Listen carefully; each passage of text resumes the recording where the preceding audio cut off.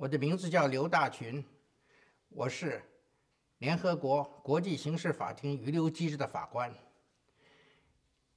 今天我将跟大家一起讨论有关国际罪行的一些问题。国际罪行也称为国际犯罪，是世界上最严重的违反国际法的犯罪的总称。该概念在2000多年前就已成雏形。古罗马著名政治家、哲学家和法学家马尔库斯·西塞罗就曾指出，海盗是全人类的共同敌人，也就是说，海盗罪就是一种对全人类的犯罪。直到近代，国际罪行的概念才逐步成型。1899年和1907年的海牙和平会议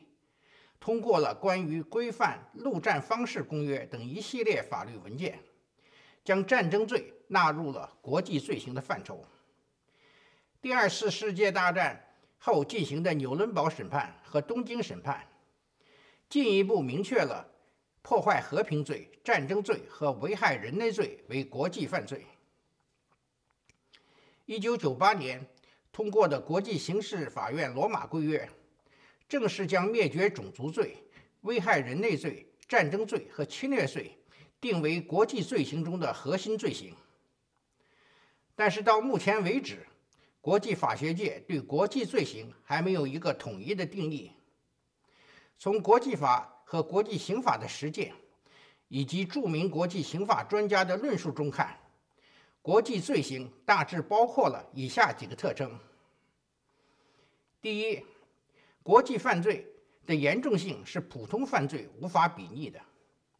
比如在卢旺达发生的灭绝种族事件，在100天的时间内，共有70多万人失去了生命，每天都有7000多人死亡，杀人的效率竟超过了纳粹德国集中营。第二，国际犯罪侵犯了整个国际社会的普遍价值与最基本的人权，对国际和平、安全、福祉造成重大危害。虽然卢旺达大屠杀的直接受害人是卢旺达的图西族人，但是国际犯罪所针对的是全世界人民。也就是说，如果这种罪行不加以预防、制止、惩罚，那么每一个人都可能成为下一个直接受害人。第三，国际罪行源自国际公约、国际条约和国际习惯法，有些条款甚至已成为强刑法的规则，在任何情况下都不得减损。任何国家都不能以本国的国内立法为理由减损公约的宗旨与义务。国际罪行是全世界共同关心的问题，无论是否是某一个公约的缔约国，每个国家都有义务防止和惩罚国际罪行，更不能实施国际罪行，也不能公开宣扬、支持、纵容和从事国际罪行。第四，国际罪行是个人所实施的犯罪行为，可直接追究个人的刑事责任。至于是否能够追究国家的责任问题，国际法上还没有定论。调查与起诉这些犯罪的主要责任是在一国的国内司法机构。作为一种补充性的措施，带有国际和国内因素的混合法庭和其他国际刑事审判机构，包括前南国际刑庭、卢旺达国际刑庭和国际刑事法院，对国际犯罪也具有管辖权。国际罪行与跨国犯罪之间最大的不同在于，跨国犯罪是以地理界限为标准的，只要一项犯罪涉及到2个国家，就可以构成跨国犯罪；而国际罪行是以犯罪的性质为标准的，一项犯罪虽然发生在一国国内，但其严重性已引起国际社会的关注，侵犯了人类的共同价值、基本利益和人权，那就可以构成国际犯罪。如在卢旺达发生的种族灭绝事件，虽然主要发生在一国境内，但依然是一种国际罪行。在国内法中，一国的领导人、国家元首、政府首脑享有司法豁免权，对于其在任职期间被指控犯下的刑事罪行，往往不会受到起诉与审判。但是在国际刑事审判机构中，他们被起诉犯有国际罪行，是不会享有豁免权的。这是对传统国际法的突破，也逐渐成为一项渐进的习惯国际法规则。在犯罪构成方面，一般而言，国内法上的普通犯罪，只要具有最基本的行为要素和心理要素，就可以构成犯罪。而对于国际罪行，除了其行为要素和行为要素之外，还需要背景要素的存在，如危害人类罪必须是在广泛的或有系统的针对平民人口进行的攻击中发生的犯罪行为。战争罪则需要具有武装冲突的背景或与武装冲突相联系。灭绝种族罪的行为必须是在明显针对某一特定团体采取一系列类似行为的情况下发生的，或者是本身足以造成这种毁灭的行为。对于侵略罪，只有在被告所属的国家从事了侵略行为的情况下，被告的侵略罪才能成立。国际罪行和国际上的普通犯罪还有一些不同之处。为了维护社会的稳定，国内法中的犯罪是有追诉时效的。一般而言，对于国内法上的犯罪，最多也只有20年的追诉时效。过了这个时效，再严重的犯罪也不会追究了。而对于国际罪行是没有追诉时效的。联合国大会于1968年通过了《战争罪及危害人类罪不适用法定时效公约》。只要有人犯下国际罪行，只要他还活着，一直都可以追究他的法律责任。如那些在德国纳粹集中营的工作人员，70多年过去了，还要将他们缉拿归案进行审判。被卢旺达国际刑庭通缉的卢旺达大屠杀的参与者卡伊西马逃亡了22年，最后还是在南非落入法网。根据习惯国际法和国际惯例，国际罪行还包括了海盗罪、奴役罪、恐怖主义罪、资助恐怖主义罪等罪行。今天我们只讨论国际罪行中的核心罪行，即灭绝种族罪、危害人类罪、战争罪和侵略罪。一、灭绝种族罪。在人类社会中，对一定群体的灭绝行为古而有之，但是灭绝种族罪只是在第2次世界大战以后才产生。波兰著名国际法学家拉斐尔·莱姆金在他的著作《轴心国占领欧洲后的统治》的书中，首先创造了灭绝种族罪这个词。Geno 在希腊文中是人种、民族、部落的意思， Cider 在拉丁文中是屠杀和消灭的意思。将这2个词合在一起，便构成了种族灭绝这个单一的名词。因此，拉姆金也被称为灭绝种族公约之父。他起草并向联合国大会提出了制定灭绝种族罪公约的提案。1946年12月11日，第1届联合国大会通过了第961号决议。该决议指出，灭绝种族是对整个人类团体生存权利的剥夺，正如杀人是对个人生存权利的剥夺一样。这种对生存权利的剥夺震撼了人类的良知，对这些团体文化和其他方面的损害造成了人性上的重大损失，是违反道德法律和联合国宗旨与目标的。该决议确认灭绝种族是国际法上的一项犯罪，文明世界应予谴责。对于犯下此罪的主犯或从犯，无论是以个人身份还是公共官员或政治家，无论犯罪是以宗教、种族、政治或其他理由实施的，都应予以惩罚。联合国成立之初百废待兴，但制定的第一个保护人权的国际公约就是《防止及惩治灭绝种族公约》。1948年12月9日，联合国大会一致通过了《防止及惩治灭绝种族罪公约》。从法律上确定了灭绝种族罪是必须予以惩罚的犯罪，这标志着人类文明和国际刑法的发展进入了一个崭新的阶段。在灭绝种族罪公约生效不到5个月的时间内，国际法院就对该公约提出的保留意见做出了咨询意见。在该咨询意见中，国际法院认为，对该公约的任何保留不得违反公约的宗旨和原则。防止和惩治灭绝种族罪已成为国际法上的强行法的原则。任何一个国家，无论其政治制度、经济发展水平、宗教和文化传统，都不能违反强行法的规则，都不能以国内法为理由从事和纵容灭绝种族的行为。自灭绝种族罪公约通过70多年来，已有140多个国家成为了公约的缔约国。联合国建立的前南国际刑庭规约和卢旺达国际刑庭规约、国际刑事法院规约、塞阿利昂特别法庭规约以及柬埔寨特别法庭规约，都一字不动地采用了灭绝种族罪公约中关于灭绝种族罪的定义。在许多国家的国内法中也规定了灭绝种族罪。1998年9月2日，在灭绝种族罪公约通过半个世纪后，卢旺达国际刑庭在阿卡耶苏案中第一次适用了灭绝种族罪，对该罪的行为要素和心理要素做出了详尽的法理阐述。2001年，前南国际刑庭也在其判例中宣布，萨布拉尼查大屠杀构成了灭绝种族罪。国际法院在适用灭绝种族罪公约案中也确认萨布拉尼查大屠杀为灭绝种族罪。灭绝种族罪公约第2条规定，灭绝种族系指蓄意全部或局部消灭某一民族、人种、种族和宗教团体。这4种团体就是公约所要保护的团体。公约中所列举的团体是穷尽的，不包括政治的、经济的、文化的和语言的团体。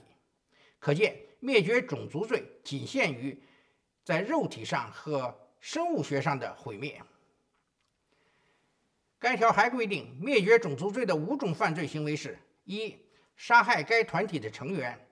2. 致使该团体的成员在身体上或精神上遭受严重伤害；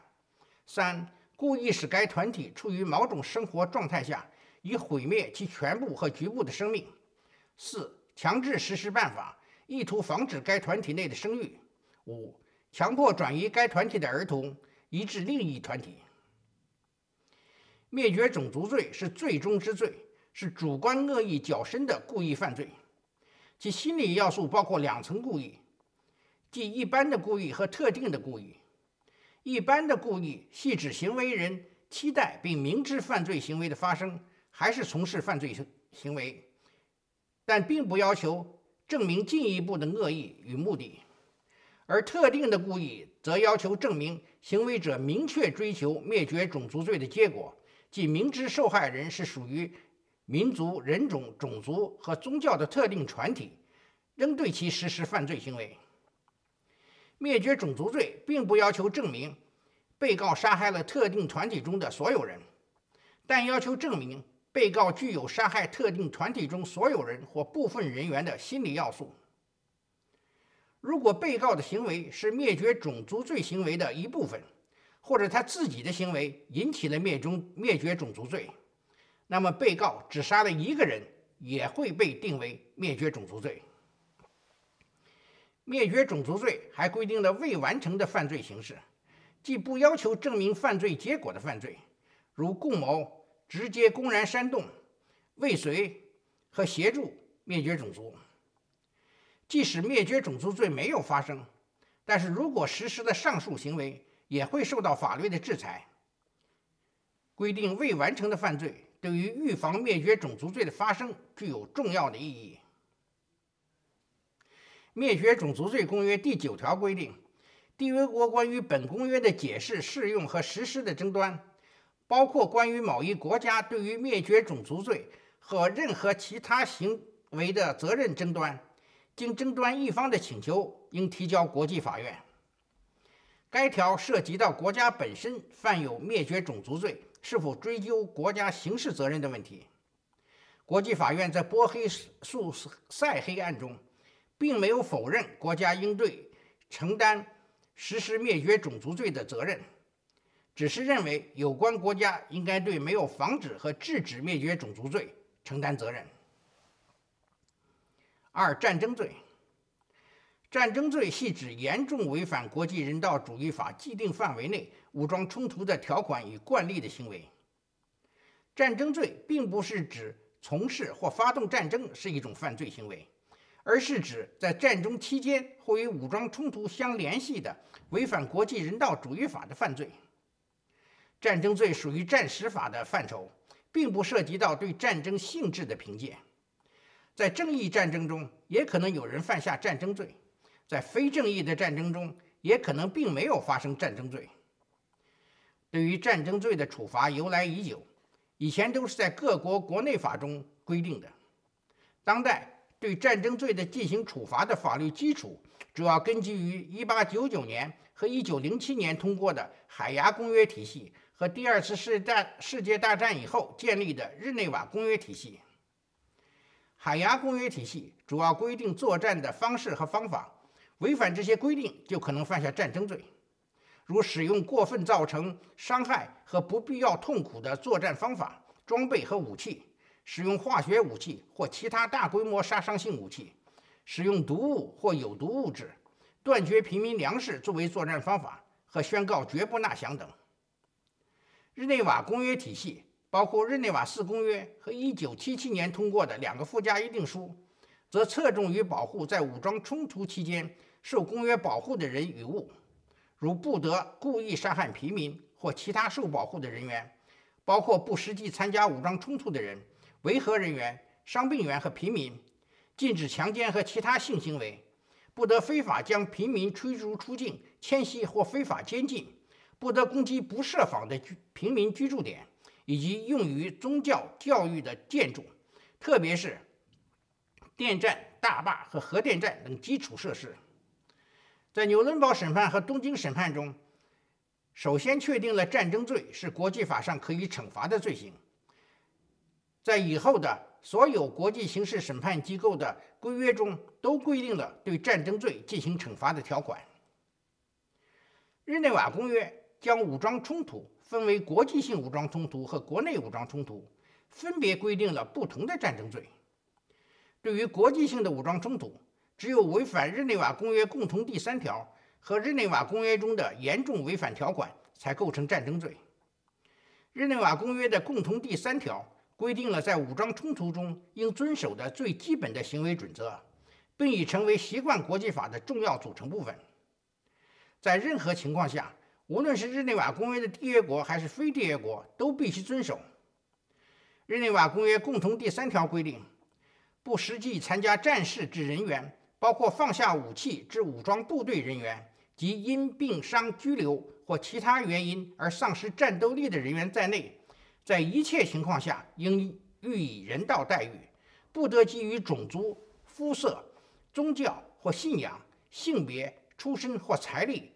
或其他类似标准而有所歧视。因此，对于上述人员，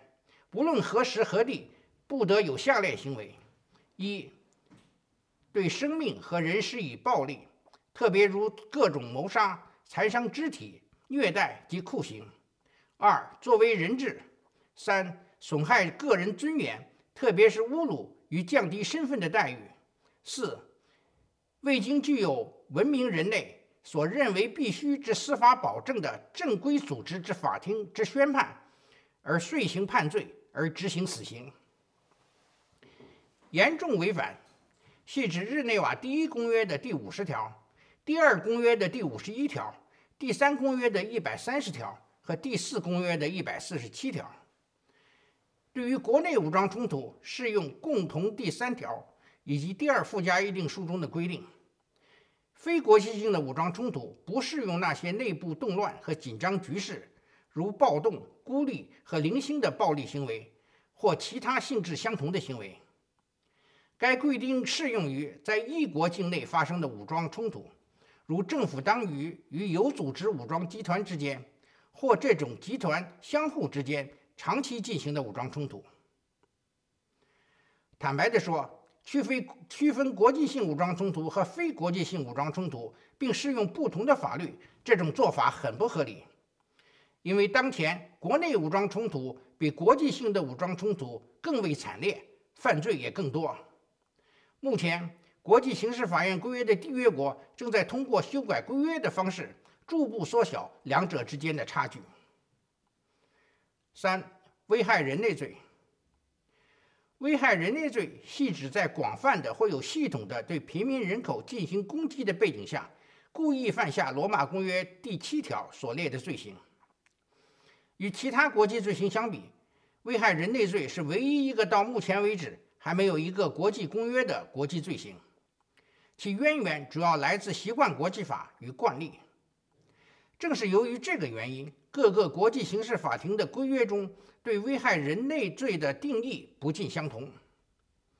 欧洲国际军事法庭宪章是第一个文明规定危害人类罪的国际法律文件，要求危害人类罪必须与战争相联系。远东国际军事法庭宪章和前南国际刑庭规约规定了同样的要求，而卢旺达国际刑庭规约则要求危害人类罪必须具有歧视性的心理要素，并首先提出了危害人类罪是广泛的和有系统的对平民人口进行的攻击。在前南国际刑庭的判例中，审判庭已明确提出与武装冲突相联系只是对法庭管辖权的要求，而不是危害人类罪的定义。这表明在和平时期，严重侵犯基本人权的行为也可以构成危害人类罪。同样，罗旺达国际刑庭也认为，歧视性的要求属于管辖权的范围，而不是危害人类罪的犯罪要素。国际刑事法院规约统一了危害人类罪的背景要素，没有采取与武装冲突相联系和歧视性的要求，而增加了国家或组织政策的规定，即针对任何平民人口的攻击是指国家或组织攻击平民人口的政策，或为了推行这种政策，针对任何平民人口多次实施第一款所述行为的行为过程。危害人类罪项下的具体罪行也从欧洲国际军事法庭所规定的谋杀、灭绝、奴役、放戍、其他非人道待遇和迫害的基础上，增加了非法监禁、酷刑、强奸、强迫人员失踪和种族隔离罪。根据罗马规约，广泛的系指大规模的多个受害者的犯罪行为，或发生在多地积累起来形成特定犯罪模式的犯罪。有系统的主要是指犯罪人有组织有计划地从事犯罪活动，当然这并不要求存在着法律上的和固定的组织结构，也不需要证明有书面的详细计划。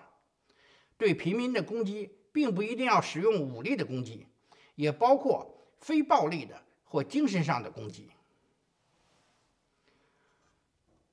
第4，侵略罪。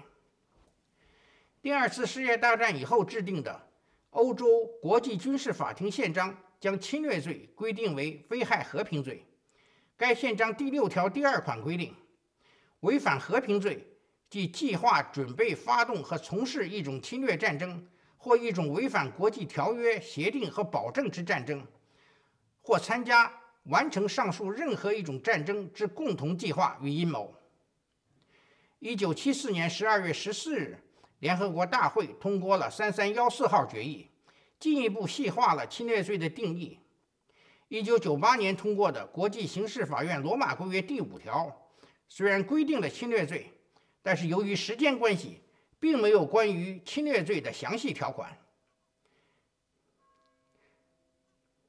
经过10多年的努力，缔约国在2010年的罗马规约审查会议上，终于通过了关于侵略罪的犯罪构成条款。罗马规约区分了国家所从事的侵略行为和个人所犯的侵略罪。侵略罪的前提条件是，只有被告所属的国家从事了侵略行为后，被告才有可能犯下侵略罪。除去国家的因素，个人是无法犯下侵略罪的。根据罗马规约的规定，侵略行为是指一国使用武力或以违反联合国宪章的任何其他方式侵犯另一国的主权、领土完整和政治独立的行为。这说明国际刑事法院的管辖权只涉及到国家之间最严重的武装冲突，排除了边界冲突和小规模的特别军事行动、自卫和安理会授权的行动，也排除了所谓文化、经济、宗教和意识形态上的侵略。一国是否从事侵略行为，主要由联合国安理会作出决定。但是，如果在6个月内安理会没有作出决定，国际刑事法院的检察官在预审法庭的授权之下，可以进行调查，除非安理会做出了相反的决定。罗马规约所规定的侵略行为并不是穷尽的，因为联合国安理会可决定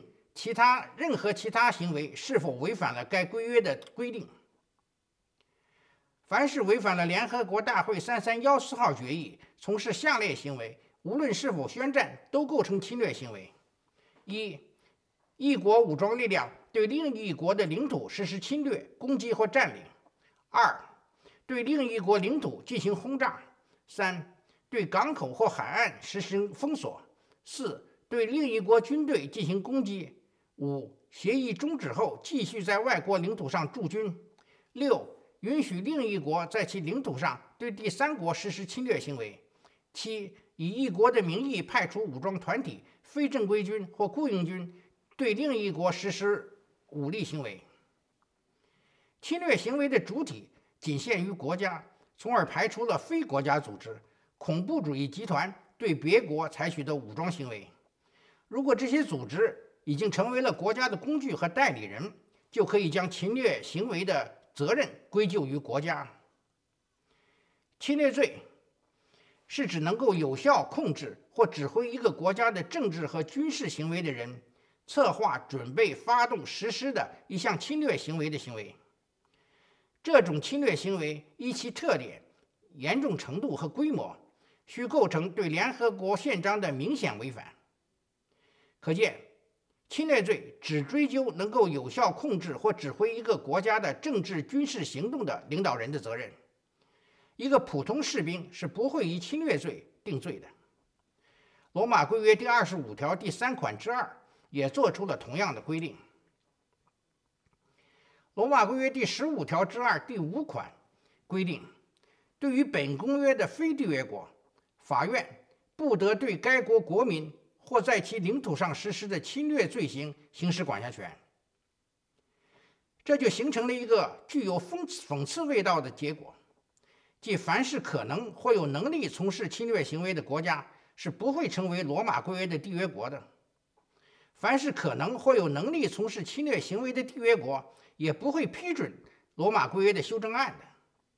罗马规约所规定的侵略罪只对那些不可能或没有能力从事侵略行为的国家具有约束力。如果国际社会要惩治罗马公约中非缔约国的侵略罪，就必须另外成立一个国际刑事审判机构。总之，罗马规约的制定的侵略罪为那些对侵略罪具有管辖权的国际刑事审判机构提供了法律的样板，对潜在的侵略行为起到了一定的威慑作用，在结束有罪不罚的道路上迈出了可喜的一步。